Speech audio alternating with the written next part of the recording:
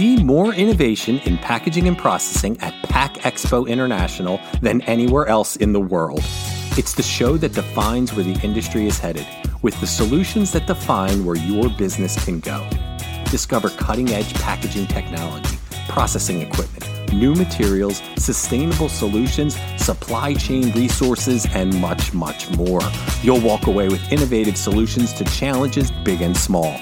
Register at packexpointernational.com.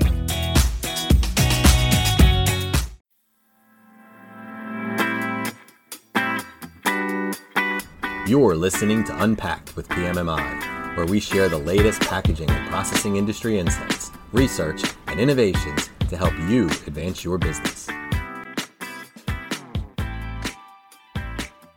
Hi, and welcome to another edition of Unpacked with PMMI. I'm your host, Sean Riley.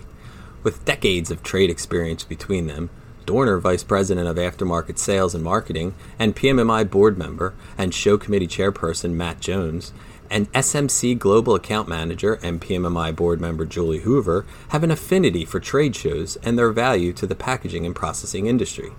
Matt and Julie were kind enough to join the Unpacked with PMMI podcast to discuss what has worked and what hasn't worked with this unusual year of virtual trade events, including the PMMI Media Group produced Pack Expo Connects.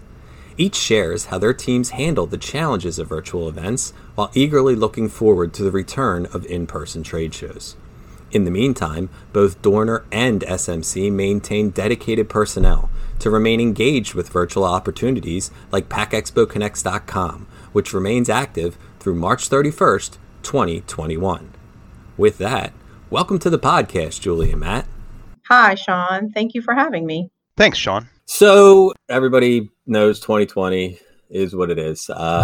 And so Pack Expo Connects was obviously a different event, a different type of trade show, whether it's Pack Expo International, Pack Expo Las Vegas. This is obviously a pivot from a traditional trade show. What did you guys do ahead of time? Could you kind of walk me through how you would prepare for this, either different or similarly to how you would prepare for, a traditional Pack Expo show?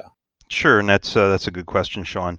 There were items that were similar in certain respects to a conventional trade show, a live event, and in ways that we prepared. And there were other items, of course, that during the event that made it really completely different. So, first, what we did was we, much like a normal trade show, a live event, we assigned a dedicated resource to the event. So our marketing director assigned one of her people, the person who would normally kind of be the show coordinator, to Pack Expo Connects. So we treated it early on as a normal trade show, if you will. So by doing that, there was a person who was involved with the event, and it wasn't the type of thing that we were just shortly or briefly before the event trying to throw it together. It was well planned. I don't want to say rehearsed, but certainly well organized prior to the event. We participated in some of the PMMI programs. We did some of the pre-show advertising,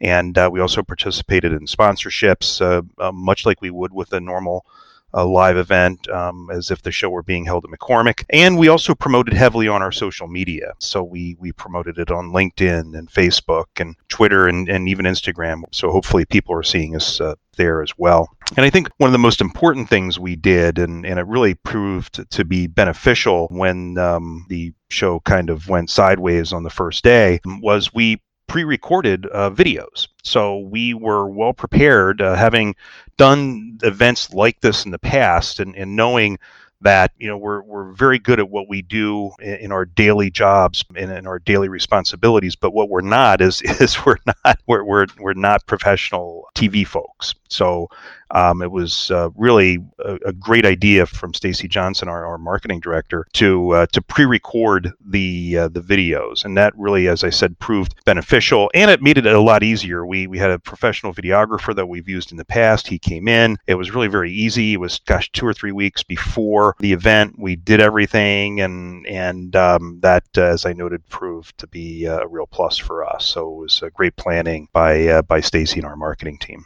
Okay. So, Julie, similarly to Matt and Dorner, did SMC have any type of cache of videos that were used before the event, or did you guys have to kind of come up with your own and prepare in that way specifically for Pack Expo Connects? It is an interesting question because we're a very global company.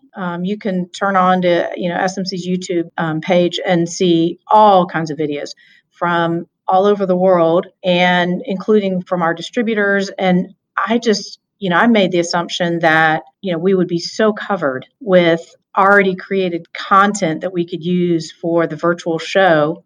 And although there was some, either not all of it fit, it wasn't exactly what I wanted, it didn't completely give the details of the topic for our live demos. And so we really did spend a lot of time planning, organizing, and preparing the virtual content that would go into our showroom, including the live demos and what additional content or collateral we were going to use. And it was a big undertaking, I'll be completely honest. I was extremely happy with the outcome. And of course, now the bonus is we have all that content. Ironically, I had a phone call from someone this morning from SMC who was asking about a particular product that we showcased at Pack Expo. And I was able to lead him directly to our Pack Expo Connects showroom for some additional information, as well as the recorded sessions that we were able to have from what was going to be the live demos that changed into a different avenue for us. But regardless, we now have that content to use not only for internally for our sales department, but for our distributors, as well as being able to share it with customers who may or may not have even attended Pack Expo Connects.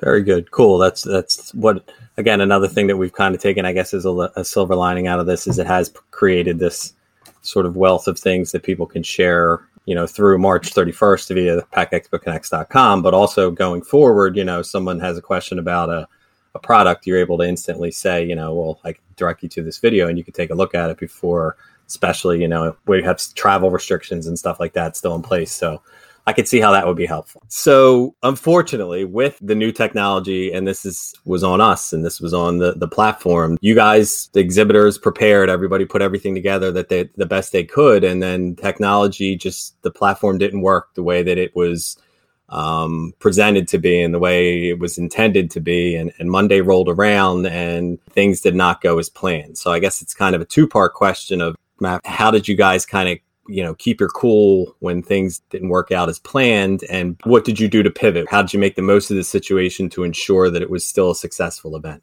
So I think first off, having our marketing coordinator in place really helped to keep things tracking. Because if it were kind of a team or a group of people or somebody that was just kind of thrown into the mix right beforehand, we would have really struggled. But having had this one person involved from the start, from the get-go, this was her baby, so to speak. So she did a great job, and she helped to keep us all in line. She was very matter of fact about it, that, hey, these types of things happen, we'll get through it. And we did. So kudos to our marketing coordinator. She did a great job just keeping things together. I know one of our engineering VPs here struggled. He was one of the early Monday presenters, and his initial reaction was, and I remember getting the email shortly after, was he was very angry and very disappointed. But after we kind of stepped back and saw what was going on, that it wasn't a unique occurrence, that there were product problems with the product and the platform, we were able to quickly pivot, leverage the videos, get everything loaded up, and I credit preparedness. Having had the right people planning this and having everything lined up on the front end did help us quite a bit. So we were able to pivot much more easily, I think, than some other companies did. I don't want to sugarcoat it. I know we were disappointed. We had high expectations going into this, and by the middle of the week, we were disappointed. But, when it was all said and done, I think it worked out. We generated some good leads. We call them soft leads, Sean. It's different than a live event, as you know. With a live event, you have the opportunity where you can read body language. You can get a sense as to the person's sincerity. You can have a conversation with them about, is this a budgeted or planned project, those types of things. And in this case, you're not doing that. You basically have people signing up to see your wares and your videos. But so they're a little different, but we did capture a number of good contacts, and we've been following up with them since. We've already made several connections. Very interesting. So yeah, I guess you lose a lot of like your sales tricks and tools that you've picked up all these years by not being in person, which is obviously something that will keep, in-person trade shows going for a long time, I would think.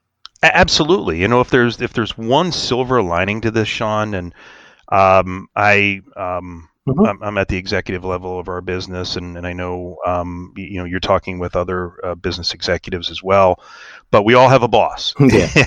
And I'm a big fan and advocate of the live event of an actual trade show. I've been working them for 30 years now, and I work for a guy who was skeptical of trade shows and was looking at them as almost passé, something that was very 20th century. And I think what this event did, in no small respect, was really galvanize and reinforce the importance of the live event and of an actual trade show. That's very interesting, and I'm sure my bosses will be happy to hear that about the in-person events. Okay, how about you, Julie? I know you mentioned already where you were able to direct attendees to your virtual showroom, which obviously is the kind of adapting on the fly that's necessary with virtual events. Once you guys were able to, reset for lack of a better word, were you able to have a successful show? And going forward, what are your plans to continue that engagement? Our lead count, talking about that, was better than I expected. And not only better than I expected, what was fantastic, and I think there were people that, talked about this ahead of the show, the engineers who might not typically travel to the show because their engineering manager or the VP of engineering in a small team are the ones that get approved to go. These are the people we saw engaged in our virtual showroom. I thought that was great. So we now have more leads than I expected, but not just more leads. I would say as good of leads as we would have at the actual show. I would say that our high-level customer leads might not have been as high. The invitations went out, but, I think it's a little different. Normally we have a lunchroom at the show and whatnot. So I would say it wasn't maybe as high a level of attendees that we have as leads. But regardless, we have some good ones that we'll follow up with. We did take the PMMI Media Group's suggestion about sending out a thank you after the fact to anyone who visited our showroom or watched a webinar. So those thank yous have already gone out. We created a landing page within the smcusa.com website specifically for PACK Expo, and are continuing to add content. For instance, the GoToWebinar recordings. We have a plan to periodically send information to our leads and other customers to remind them, hey, the showroom's open till March. There's some good content there, and that's how we plan to continue the engagement as long as the showroom is still up and running. But again, after the fact, the landing page is going to be there for as long as we want it there. So, and that has some good content as well. Matt, what about you guys over at Dorner? How are you guys planning to keep the momentum going about PACK Expo Connects, all the way through March 31st? Right. So we continue to promote it. So we are promoting it on social media. We continue to reinforce it in conversations with people. So as opportunities present themselves, we are directing people there to see it. We are going to do our own kind of in-house virtual event in January. So we'll be tying to that as well. So there's ample opportunity for us to continue to promote this well into March.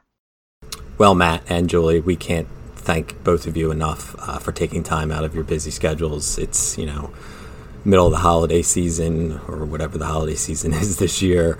And it's been a crazy year, and I know you're both very busy. So we just want to thank you again for taking time out to kind of offer some best practices and some tips to other people about, how to deal with these virtual opportunities and how to make the most of them. So again, thank you very much for taking time out of your day to come on Unpacked with us. Well, thank you for having me. Thank you, and great talking to you, Sean. Please rate, review, and subscribe. To do that, Go to the iTunes podcast or Spotify app on your phone and search for Unpacked with PMMI.